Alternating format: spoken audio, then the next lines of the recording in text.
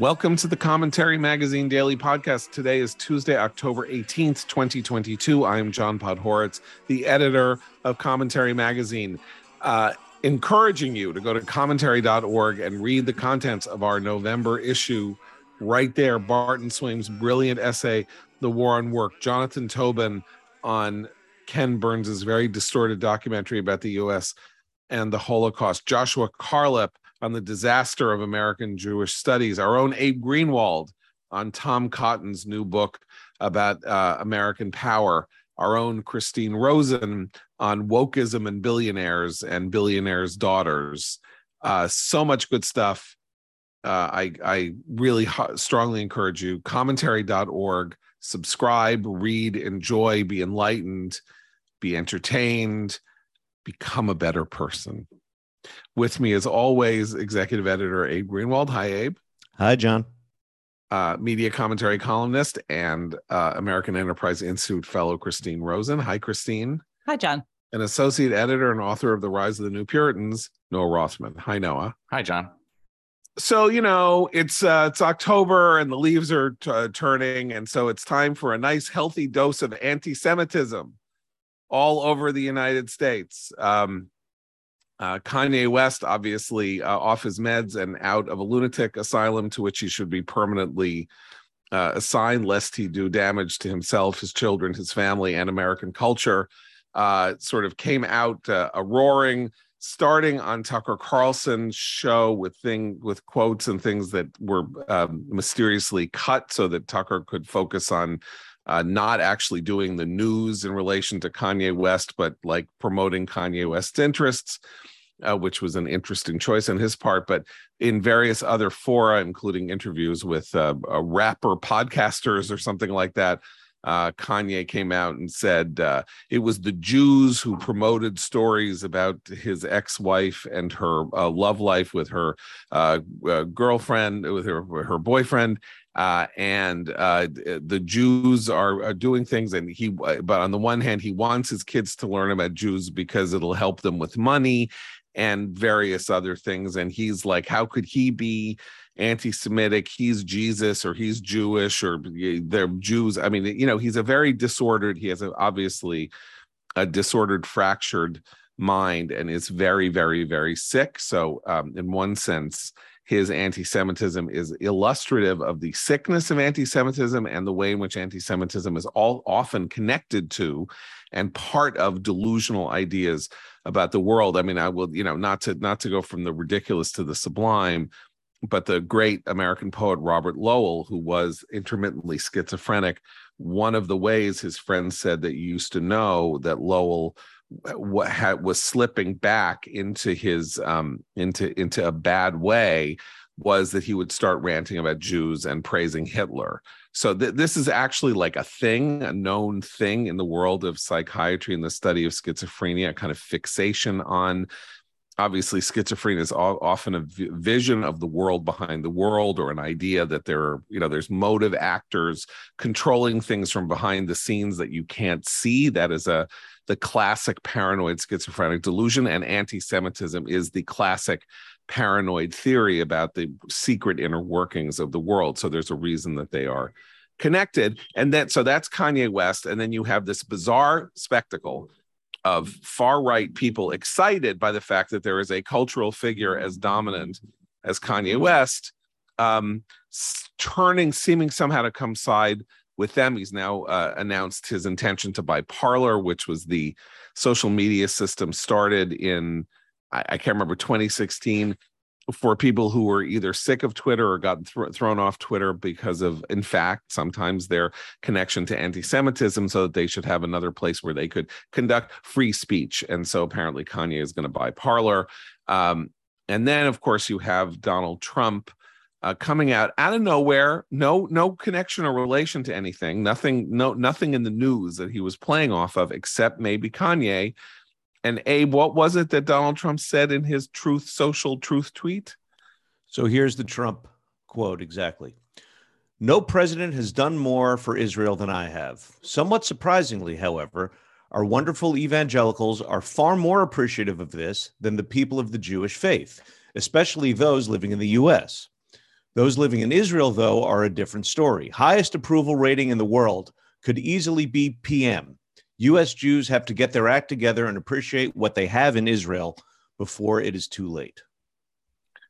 Okay, so we now have to parse. This is an interesting moment because we sort of have to parse what's going on here and the degree and the extent to which what Trump said here is or is not anti-Semitic, by which I mean that it is, anti-Semitism is Jew hatred or hostility to Jews as Jews or being Jews. And so hostility toward American Jews as a political class, if you want to treat Jews as a political class, is not prima facie evidence of anti-Semitism. Like, trust me, plenty of American Jews talk smack about other American Jews. Secular and Reform American Jews talk a lot of smack about Haredi Jews. Conservative Jews talk a lot of smack about liberal Jews and all of that. And of course, Trump here is saying, I'm the best president for Israel. Israelis love me. What's the matter with you, American Jews? You better love me and Israel before it's too late. I don't know if I would classify this as anti-Semitism, like Kanye West talking about how Jews are controlling the money and and issuing and covering his ex-wife's love life in order to destroy him because he's telling the truth about Jews or whatever it is that he thinks. But I am open to the floor in discussing how anti-Semitic or not anti-Semitic Trump's statement is. Let me just put it this way. It's disgusting. He should be ashamed of himself, not that he has any capacity for shame. American Jews owe him no fealty. He did some extraordinary things for Israel, and I am myself very grateful for that. And it is the best thing about his presidency, and one of the reasons that I can't view his presidency as a terrible failure. The Abraham Accords, which are not just a favor to Israel, but have been a potentially transformative thing for the 21st century. Nonetheless, he opens his mouth or he puts his stuff on Twitter, and he poisons what's good about it by casting it in this way. Like, give me credit, you rotten Jews, you. Well, Yeah. and he has done this. He's done this. Look, Kanye is clearly, his statements are anti-Semitic. He also formally disgraced Cuomo. Also interviewed Kanye last night, and Kanye doubled down on all of his anti-Semitism, ranting about Jewish-controlled media, the whole thing, in a bizarre interview that seemed to have been taped on a grainy iPhone in the back of a car. But what Trump has done when he was president, he did it when he was president. And he's done it ever since he's left office, is whenever he says something that is tasteless and borderline anti-Semitic or just awful, he'll say, but of course, my son-in-law and daughter, they're Jewish, so it's fine. Like he likes to cite Jared and Ivanka. But in this case, here's the thing. You can say that his particular words in this particular case were not anti-Semitic. The problem is that Trump knows who his supporters are. And among his supporters are some of the nastiest anti-Semites out there. And every time he says anything about the Jewish people, he knows that he is speaking to a group that has a deep-seated hatred. So, and many of whom actually have talked about acting on that hatred, and some of whom have acted on it. So, and rising anti-Semitism in this country makes every word he said or posts on Truth Social irresponsible. And if he wants to, he has a lot of cultural power right now, for better, for worse. He needs to be exercising that power more responsibly. He knows what he's doing when he says these things, and I don't think he gets an excuse for it. At face value, this is obviously just an expression of his own clinical narcissism, that he views his assessment of your value is directly proportional to your relative support for him, which is why he thinks he can be the prime minister of Israel for some bizarre reason. I'd love to hear him talk about the coalition politics in Israel, just to maybe he can explain it to me. It's a little complicated. But I think you're discomfited, John, and you say you're discomfited, and I am too, by the idea that U.S. Jews have to get their act together. They simply aren't being Jewish enough, for lack of a better term. Yeah. They have failed to measure up to his expectations of what Jews should be, which is in itself an anti-Semitic expression. He's done this before, by the way. A couple of years ago, he said, quote, I think any Jewish people that vote for a Democrat, I think that that it shows either a total lack of knowledge or great disloyalty. And this was a quote that left everyone saying, disloyalty to whom? To the faith, to Israel, to him. He did. And look, I agree with essentially everything that's been said here. I don't think it's anti-Semitic in itself. I don't think he is an anti-Semite at all. I think it is nonetheless extremely dangerous because it can be read by a certain contingent of the Trump faithful as those damn disloyal Jews. Can't trust them. I mean, and again, and I remember saying this at the time when he said that first quote.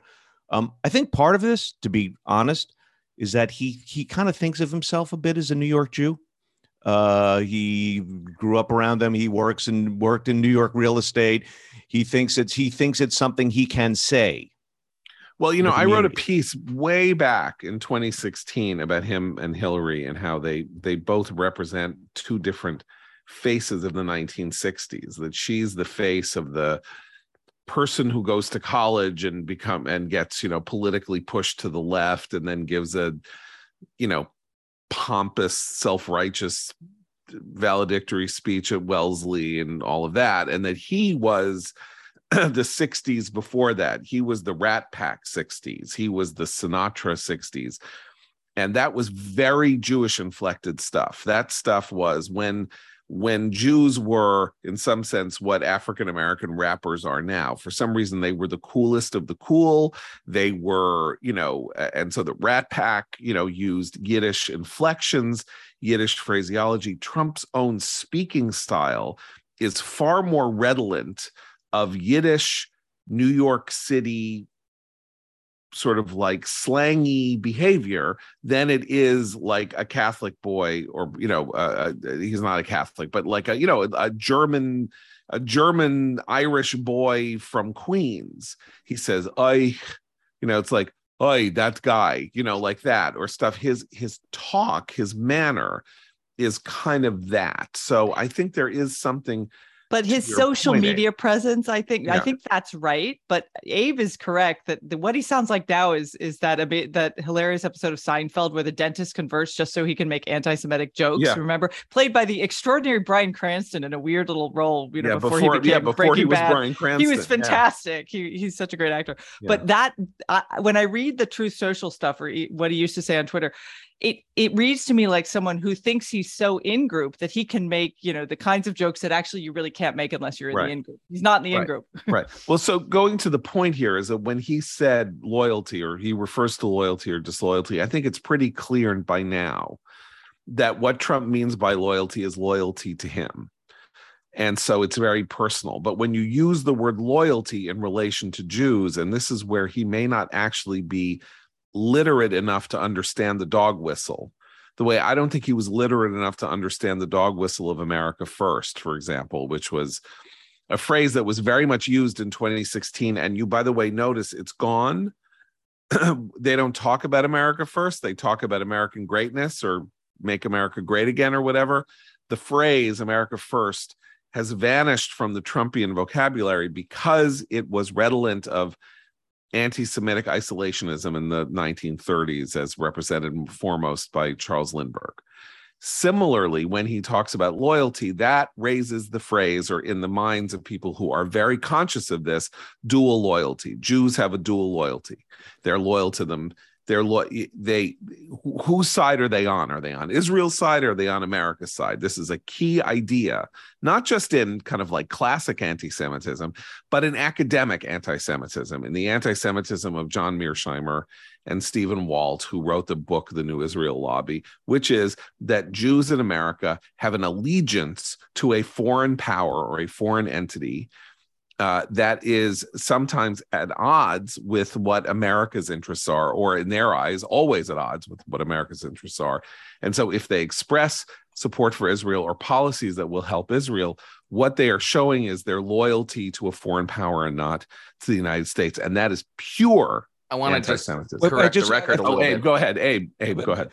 What's so interesting about this, though, is that in some sense, what Trump is saying here is a kind of inversion, because he's saying, why aren't you being dual loyalists here? Why don't you care about Israel? You're supposed to care about Israel. Right. I mean, I just want to correct the record Yeah. briefly, because the idea here that they've dropped the idea of America First out of some expression of belated understanding of how offensive it is just not true. 3 days ago, Donald Trump was saying that Andy Ogalis, this backbencher candidate for U.S. House, is a tireless fighter for our America First agenda. The Domestic Policy Council under the Trump administration now. The chief, Brooke Rollins, is the chief director of the Domestic Policy Council under Donald Trump, is now president and CEO of the America First Policy Institute. So they have not fair enough. their tune on fair enough. It was just, and even despite the fact that we've been saying this for the last 6 years. But I think where my point stands is that until they developed the MAGA idea, America First was the key phrase. It was the foreign policy phrase that was being used, and then sort of MAGA came out and kind of overshadowed it. So if you're right, I mean, okay, so record corrected. Here's the thing about the whole notion of Trump talking about how Jews better like him in Israel before it's too late. What the question is, before it's too late for what? That's where it's like this tweet is like kafefe. Like, you don't quite understand what is he saying. Is he saying before it's too late because people like me are going to turn on Israel the way or is it before it's too late because Iran is going to blow Israel up? I don't. Look, it's pure interpretation. I didn't take it as a threat. A lot of people are taking it as a threat. I took it as appreciate what you have in Israel before it's too late. That is how I took it. Why? Because I don't, at the root of this, again, I don't think Trump is a Jew hater. But I don't even think he's a transactional Jew hater, to be honest. Right. Okay. But the point that Noah made, which is that it's an expression of his narcissism, there's also a political component to this. I mean, the startling thing that he did the other day is there was this long shot Senate candidacy in Colorado. Joe O'Dea is running against the incumbent Democrat, Michael Bennet.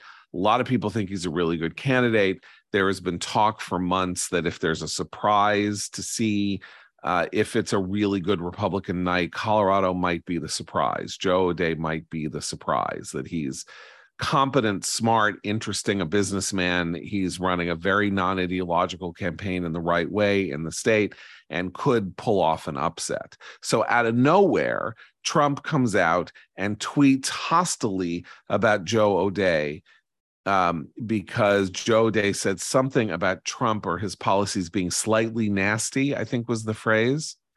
Slightly nasty. So he's like, this rhino, da-da-da-da-da-da-da.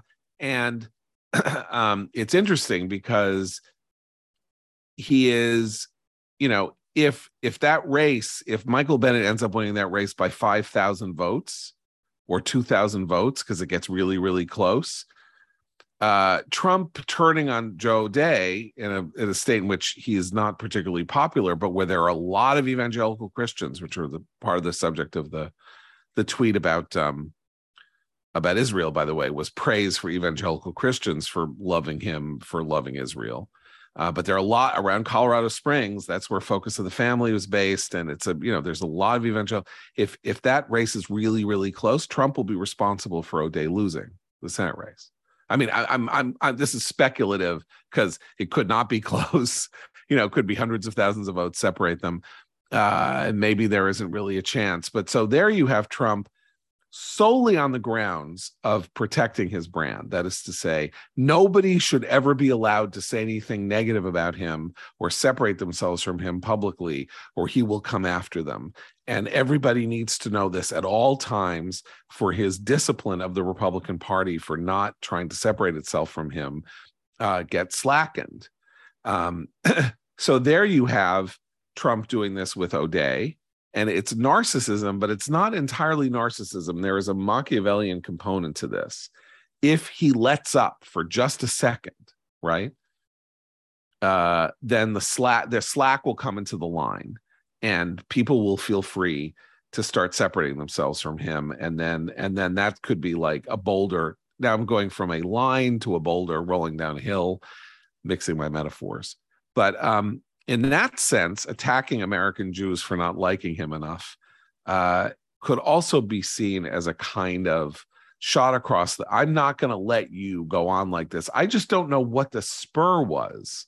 Well, for the Trump tweet. If I can bring the Kanye nonsense back into this for a minute, this is why I actually think in a broader way, I think maybe he was seeing all the attention Kanye was getting for being anti-Semitic and thought, yeah, I have some thoughts on Israel and me, and let's talk about me and what the Jews think of me. I mean, it could be that simple because he's fairly simplistic in his thinking. But the reason I mean, look, the Trump stuff is bad for the reasons we've said, but I am also really disturbed by the way a lot of the handling of the Kanye stuff has been talked about, because he's saying whenever he's pinned down for his anti-Semitism, he'll say I'm bipolar, or I'm like, which is not an excuse. It's a diagnosis, right? But I don't think we should be that shouldn't be the end of the conversation, because he's really mainstreaming stuff.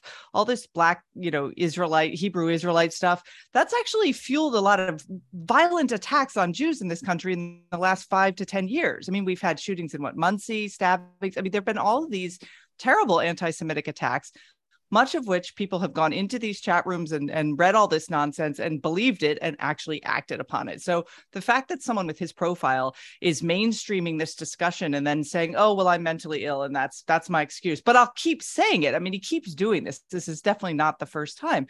I think we need to, and then of course, as Eli pointed out on the podcast yesterday, you have the sickening sight of a lot of left-wing anti-Semites like Ilhan Omar then poo-pooing all these things that Trump is saying and wagging their fingers, which is the worst sort of hypocrisy. But the mainstreaming of anti-Semitism in this country, both culturally and politically, is a serious problem. The attacks on Jews in cities like New York and elsewhere is a serious problem, and it's one for some reason that we are not talking about honestly, because there are a lot of sort of hot button woke issues that will press, but we need to be having that conversation honestly, even if it involves figures like Kanye. I think the Kanye thing is, as maddening as it is to have to discuss it at all, is very disturbing for an additional reason, which is that this new right has embraced Kanye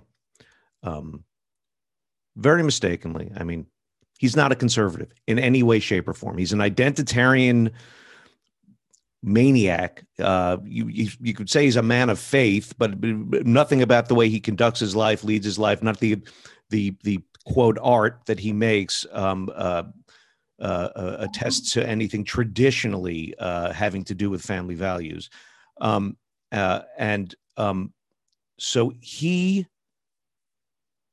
now has, I think, as I think we've noted before, populism, the end game of populism is quite frequently anti-Semitism, because when you have an ideology that says we the masses are getting screwed over by this group of elites, the elites, whether they be Wall Street, media, government, bankers, the warmongers, whomever, it often ends up being the boogeyman that is the Jews, and it took Kanye to sort of, I think, break down this barrier between right-wing populism and just straight up anti-Semitism, and sort of open the floodgates and get us to this home stretch.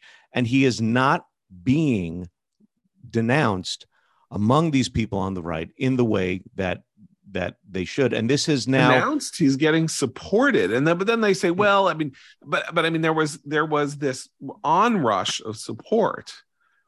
Candace Owens and this Attorney General of Ohio, I think, Rakolta, I can't remember his name. I mean, then they were like, that was before he said the anti-Semitic stuff, but it's all of a piece. I think the interesting thing, if you want to divide up right-wing and left-wing anti-Semitism at this moment, is that these are two complementary, and this is very alarming if you think about it, that the mass events, right, the shootings at synagogues, the one in Texas, of course, we're close to the anniversary now, the 4th or 5th anniversary of the Tree of Life shooting in Pittsburgh, Poway, California.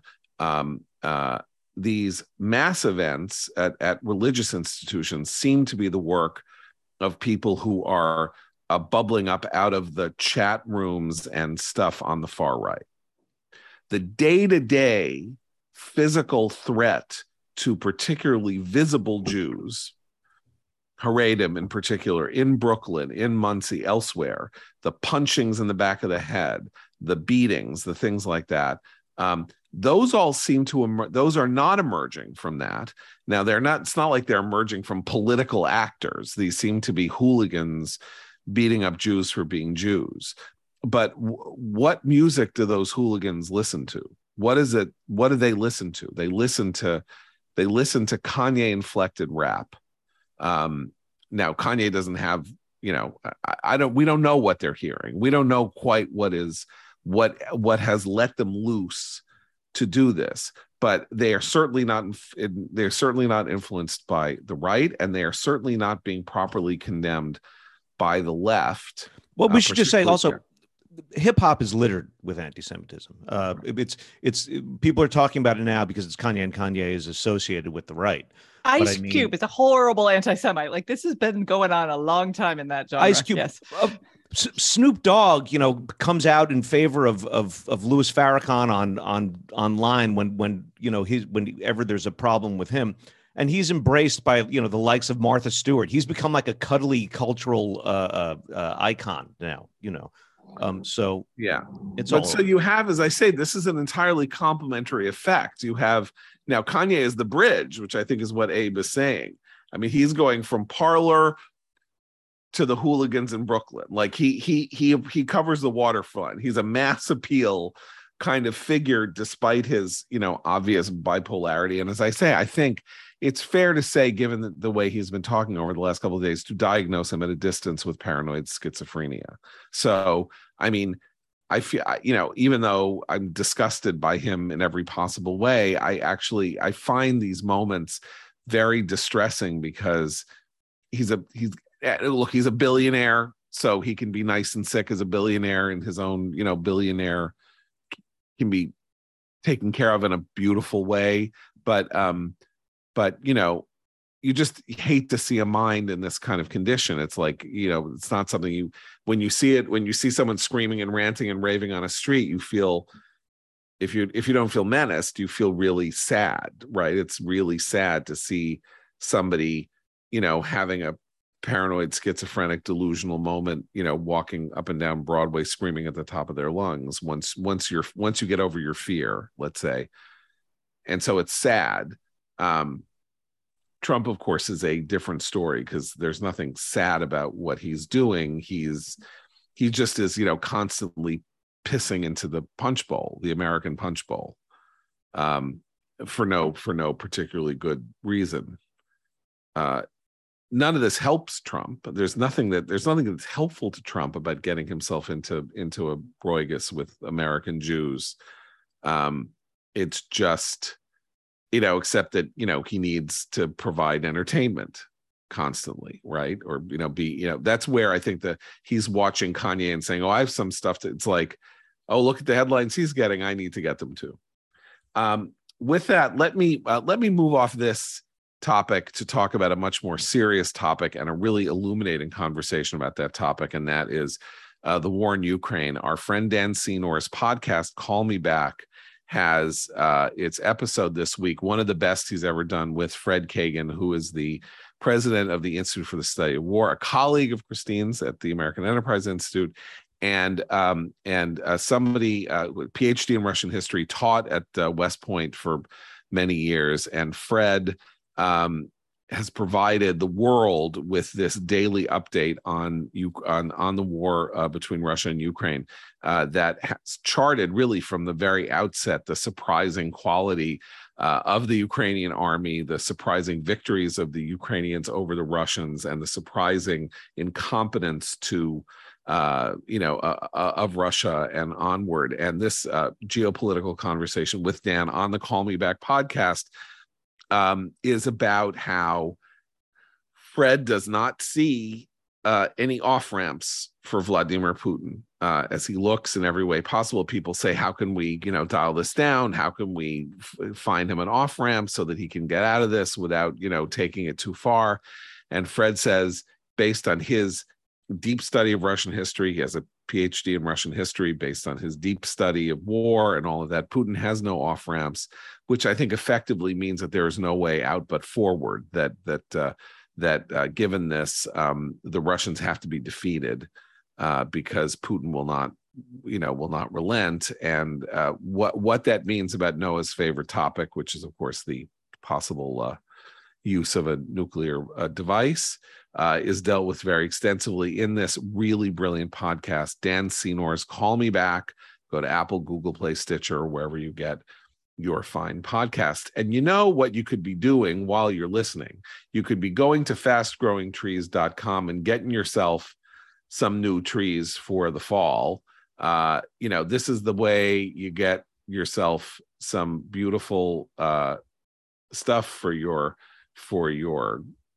lawn, for your backyard, for whatever, without having to go to those big box stores, throw disgusting, dirty stuff in your trunk or in the back of your car, make it all dirty. They will deliver stuff in 1 to 2 days. You order online. They curate thousands of plants so you can find the perfect fit for your specific climate, location, and needs. Are you looking to add privacy? You want some shade? You want natural beauty? Fast Growing Trees has in-house experts ready to help you make the right decisions with growing and care advice available 24/7. Even if you've never had a green thumb, they'll make you feel like you do, just like over 1 million happy Fast Growing Trees customers across the country. Our Noah Rothman is one of them, since neither Abe nor I we live in apartments, and I don't think Christine has a yard. We rely on Noah to tell us how great fastgrowingtrees.com is. And with their 30-day Alive and Thrive guarantee, you can trust everything will be healthy for years to come. So go to fastgrowingtrees.com/commentary, and you'll get 15% off your entire order now through October 31st. Get 15% off at fastgrowingtrees.com/commentary. fastgrowingtrees.com/commentary. I know you guys talked about this yesterday, but we need to talk a little about it today. It's not just the polling data that you cited yesterday, the move in the generic ballot toward Republicans in the New York Times poll that suggests that there is a momentum shift and an atmospheric shift and all of that in the midterm elections, which the final voting, because I guess early voting is now everywhere, final voting takes place 3 weeks from today, is Election Day. It is in piece after piece, in Politico, elsewhere. Democratic operatives are saying, I don't feel good. This is not feeling good. I don't feel good. That stuff has more meaning to me. Not that you can trust operatives, but I think you can trust operatives when the spin drops and they are somehow, doing a cry from the heart, a cri de coeur. It's like, I've been in a lot of races. I remember a friend of mine who was a consultant saying in 2018, the data aren't that bad. I don't feel good about what's going to happen here in the midterms. Meaning for his own candidates, meaning for people that he was working for, like even, what they had didn't suggest that there was a lot of trouble, but, and yet, the whole thing is if you go race by race, particularly in the Senate, it's not like anything is changing much. In averages, Fetterman is still ahead of Oz in Pennsylvania. Races in Ohio and in Wisconsin. These are the 3 states that Republicans have to defend in order just to stay at par, 50-50. They're tight as a tick, maybe 1 point, half a point separating the 2 candidates in the poll averages. So it's not like things have broken open, not like somehow suddenly Fetterman has dropped, the bottom has dropped out, and Oz is now 3 points ahead when Fetterman was 10 points ahead a month ago. So I'm not quite sure what it is that's going on, except that there are these races that seem closer than they should be. Like Andrew Cuomo won his last race for governor, I think by 25, 27 points. Lee Zeldin, who was running against Kathy Hochul, admittedly not, a famous gubernatorial candidate or something, but is like the ultimate generic Democrat, Kathy Hochul. Like nobody knows who she's just the D, right? She's been governor for a year, but she's just the D. She is barely over 50%, and Zeldin is 9 or 10 points back. Now, don't think Zeldin, I think it's unlikely that Zeldin can win. But, if he comes within 7 points or something like that, when Andrew Cuomo won by 25, that is a sign of a very big thing going on in in other words, these races that come very close that should be blowouts. That's my attitude. That's where I see these signs of stuff. Like somebody else, I think Tom Bevan pointed out that Richard Blumenthal, who is running for re-election as senator in Connecticut, that's a 9 or 10 point race. That should be a 30 point race. Anybody else have this?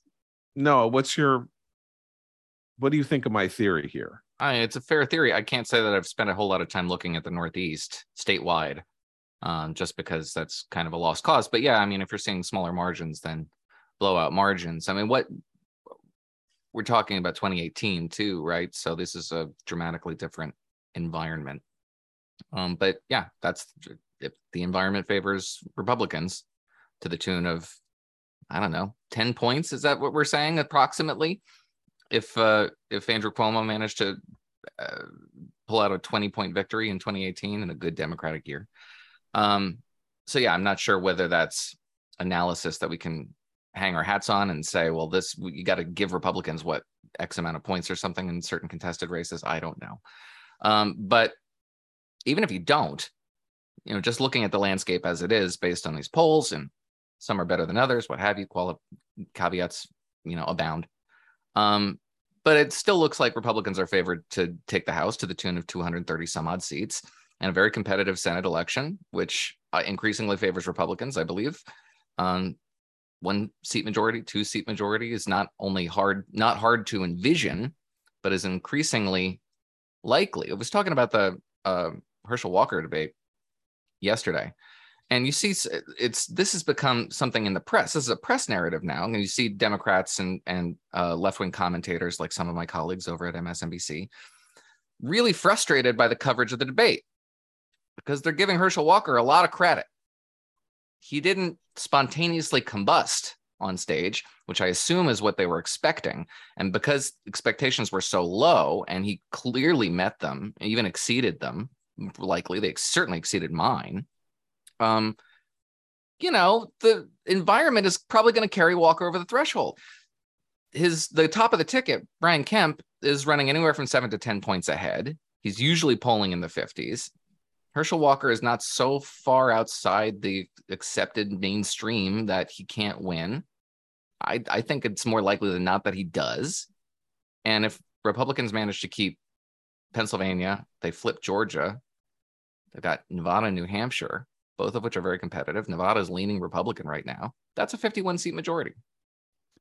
Amy Walter at the Cook Political Report had a great sort of description of some of the Democratic voters who a lot of these candidates statewide need and aren't sure about. The meh voters, she called them, like MEH, meh. Like these are people who actually don't really approve of Biden all that much. They kind of probably voted for him because he wasn't Trump. They're not the hardcore post-Dobbs, we must get to the polls because of abortion voters. They're just like meh. And a lot of the Democratic candidates are outpolling at the state level, are definitely outpolling Biden's approval ratings, certainly, which is not hard to do at this point. But they will need enough of those meh voters to turn out and actually vote in order to take those elections. So I think Noah's right. Like some of the even the kind of bad candidates that Republicans have put up might eke over the finish line there because the meh voters just aren't galvanized. I mean, they're not energized. What pollsters are trying to do now is model the electorate, which is a guessing game. And you should take everything that they pump out with the likely voter screen with a grain of salt. Nevertheless, there's this great piece in Politico today about how Democrats are complaining that they peaked too early. John, I think, referenced some of this last week because they quoted Democratic strategists who are saying, I wish we had the election in August, which is a really bad sign. But one of the caveats that they throw out there to try to keep Democratic hopes alive is, well, maybe pollsters aren't capturing the profound surge of new Democratic registrants over the course of the summer. We have a big surge of Democratic registration after Dobbs, and pollsters maybe just aren't capturing that because they're screened out of a likely voter screen. They haven't voted before. Maybe, but that seems like whistling past the graveyard to me. The idea here that we can, an electorate that doesn't exist and can't be modeled will somehow materialize and save Democrats from a fortune that has been barreling towards them at a pretty consistent pace, with the exception of the summer, 1 month in the summer, since early 2021. I assume if anything, pollsters are failing to capture Republican enthusiasm, as always. That even including the latest poll numbers. I think we could still add a few points to the red column. Well, I'll just give you an example of where, when Noah says Walker might, eke it out over the finish line and win in Georgia. So there was a poll yesterday, Insider Advantage did a poll in Georgia, and it has Warnock up by 2, 46-44. So add that up, 46-44, right? That's 10% undecided. In the governor's race, so remember, these are exactly the same people being polled in this one poll. Asked question seriatim: do you want Warnock, the Democrat, or Walker, the Republican, or do you want Kemp, the Republican incumbent, or Abrams, the Democratic challenger? Kemp is up 50-43. Okay, that's 93. So there's 7% undecided in that race and 10% undecided in the Warnock-Walker race. So there are people who are saying they're going to vote for Kemp who are not saying that they will vote for Walker. And the question is, when it comes down to it, are they going to go into the polling booth and deliberately not vote for Walker for good reason? I mean, Walker, there would be very good reasons not to vote for Walker. Or does this suggest when push comes to shove, they're going to pull the lever for Walker? So that 2% margin for Warnock with 10% undecided, you got to push more people into the Republican camp out of that 10% undecided than you push into the Republican camp. It follows national atmosphere, issue sets, all of that would redound to the Republican benefit. That's not going to be captured in a poll, because an honest poll says people say they don't know who they're going to vote for Senate yet. But in all classic rules of politics, unless they're suspended, say the voter in the last couple of weeks who is not decided will tend to break for the challenger, particularly in an atmosphere that favors the challenger's party by large margins in previous elections, somewhere from 3 and 5 to 3 and 4 break for the challenger. And so that's true in a lot of these races where you have a large undecided number that you sort of guess will come home or will just sort of like sigh and pull the lever for somebody they don't really like that much, like Walker, whom they have misgivings about.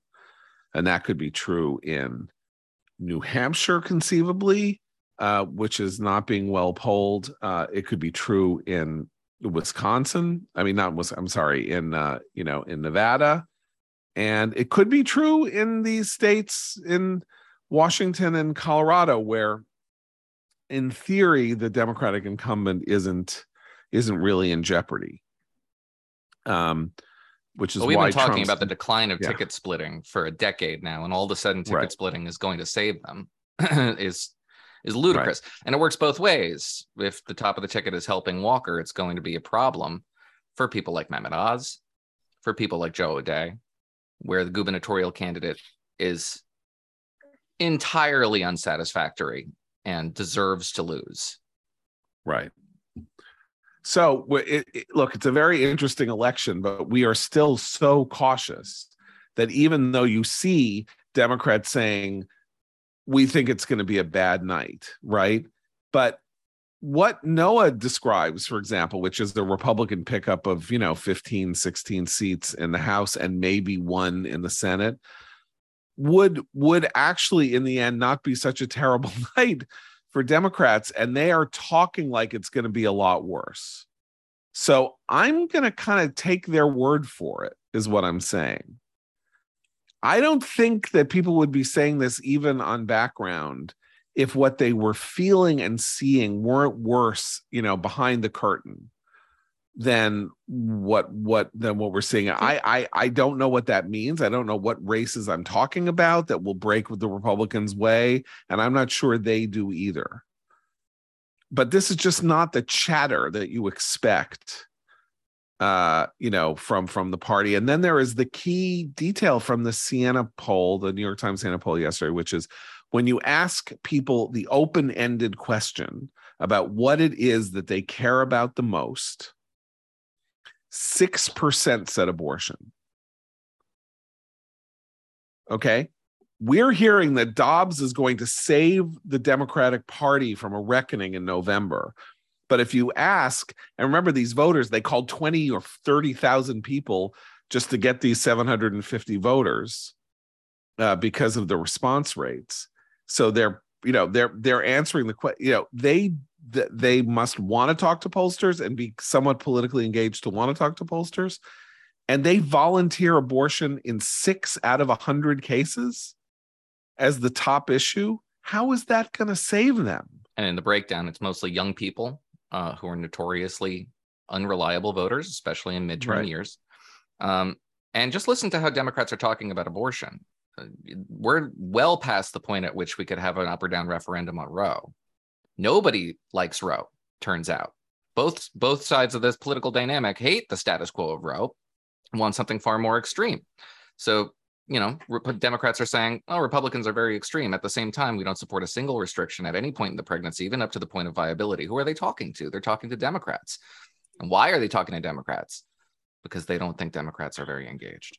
Well, and there's another example of that would be the Kemp Abrams debate last night, where Stacey Abrams is shifted. She just wants to talk about guns now, right? Like her discussion of abortion landed her in a lot of hot water about, whether an unborn child has a heartbeat, which can be heard.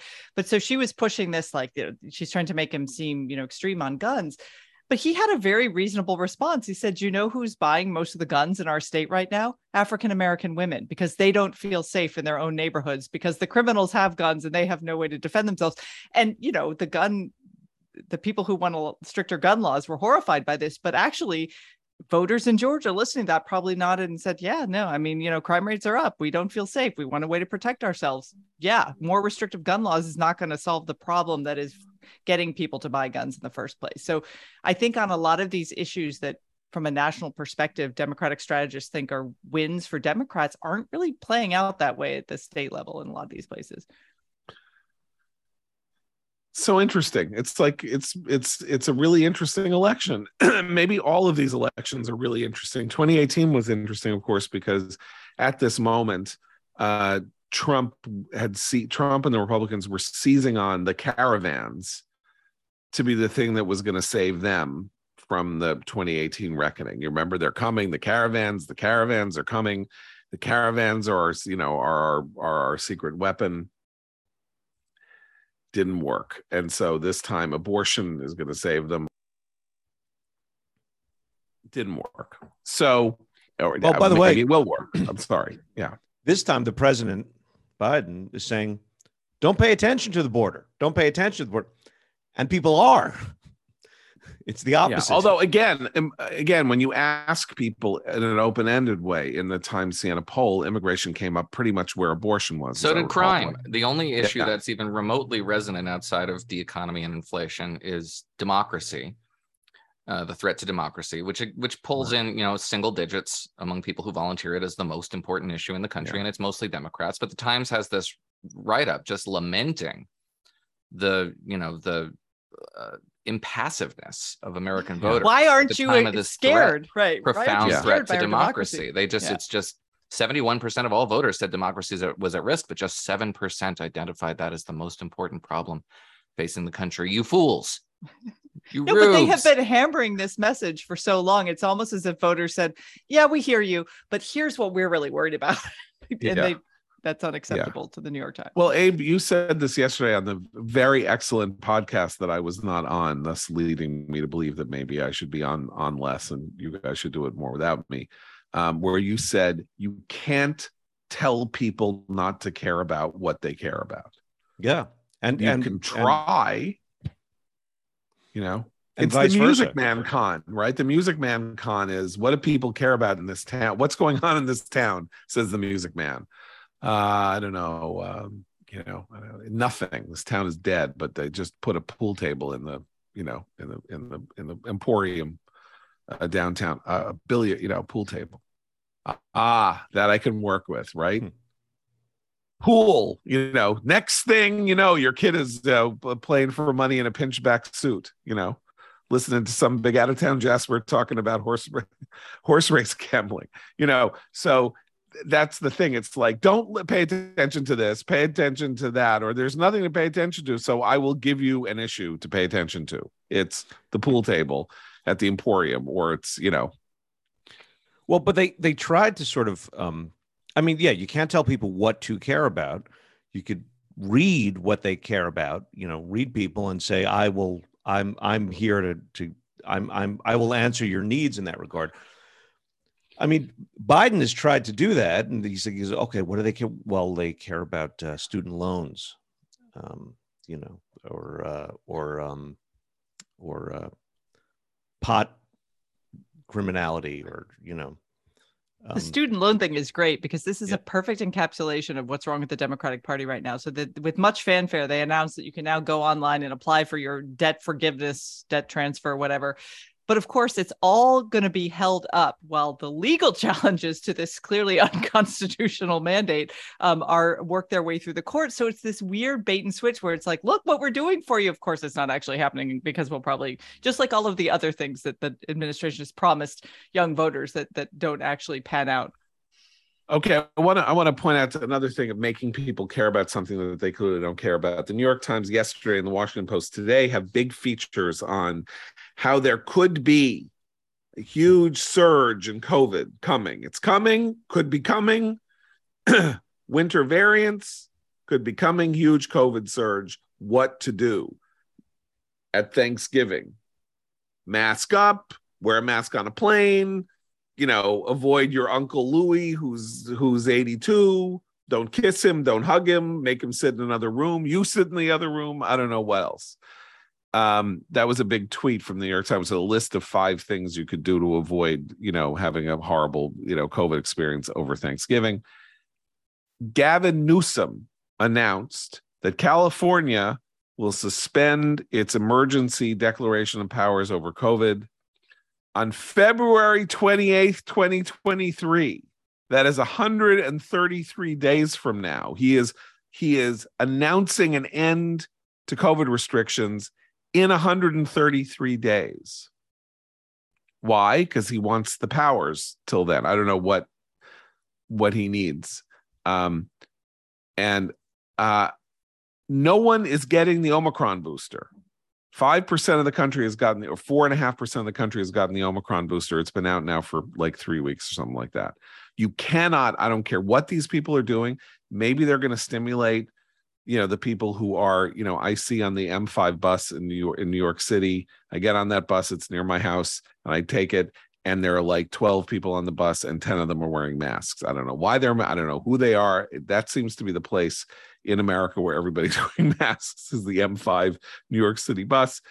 But I mean, maybe they're just trying to push those buttons, or they are the people who are wearing masks and they're also writing the news stories. But you cannot make Americans care about COVID again. It is not going to work. I mean, I think that is self-evident from the Omicron booster number. Americans are done with COVID. If you get sick from COVID, they're sorry. If you die from COVID, they'll be sorry, unless, or they don't care anymore. Enough if people, If there's a genuinely more deadly variant, Americans will care. But that's not because anyone made them care. Right. Oh, but Democrats will care. COVID will have made them care, not the No, the emotional blackmail will have made them care. It's not about COVID. It's about solidarity with African Americans who experience. No, but that's COVID. now. Right, but that's exactly what they're going to do: solidarity with racial minorities, with the underclasses, with everybody who's more affected than this by than the people who themselves are talking about this on media platforms and consumed with guilt at their own station in life. That's who's going to care about it, and that's the Democratic audience for this sort of thing. Right. But I'm saying Democrats don't care. They, again, open-ended claim about what they're most worried about. Precisely. But they care about progressives, which is why they're talking about how we need to have no restrictions on abortion, because they're not talking to the middle of the American electorate. They're very sensitive to progressive concerns, and progressives are very concerned about COVID. I'm not even sure that anybody said in the open-ended questions in the New York Times Siena College poll that COVID was one of the leading issues. I want to find it. I think it was less than 1%. Yeah, it was very low. It was on. I mean, there. that's okay. If it's less than 1%, then that's like 1% out of 732 people is 7 people. Coronavirus barely registers. It's less than 0.5%. Okay. And it's 1% among everybody. Right. Old people. So you know what that means? They ask 732 people whether this is the top concern of theirs, and three of them said they didn't ask. Volunteered. 3 people out of 732 volunteered that COVID was the most important issue to them. And that's of the 0.4% who picked up the phone. Yes, exactly. Unbelievable. All right, we'll be back tomorrow. For Abe, Christina, no, I'm John Podhoretz. Keep the candle burning.